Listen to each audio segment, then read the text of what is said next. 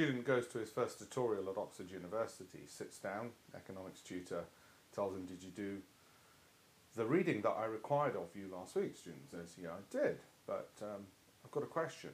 It's about the efficient market hypothesis. It tells me that stock prices are always efficient, they're always perfect, and you can never outperform the market, so you shouldn't bother trying.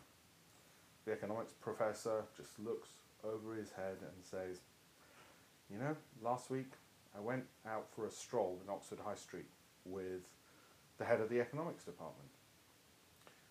And the tutee, the student is thinking, what the hell's this got to do with my question? Can you not hear what I just asked? And the Oxford professor says, we were walking along the high street and we crossed Queen's College. We were walking towards University College, and on the ground I saw a £20 note. And I turned to the head of the economics department and I said, there's a £20 note there, I'm just going to go pick it up. The head of the department turned to the professor and said, don't bother, it's not there. If it was actually there, somebody would have picked it up.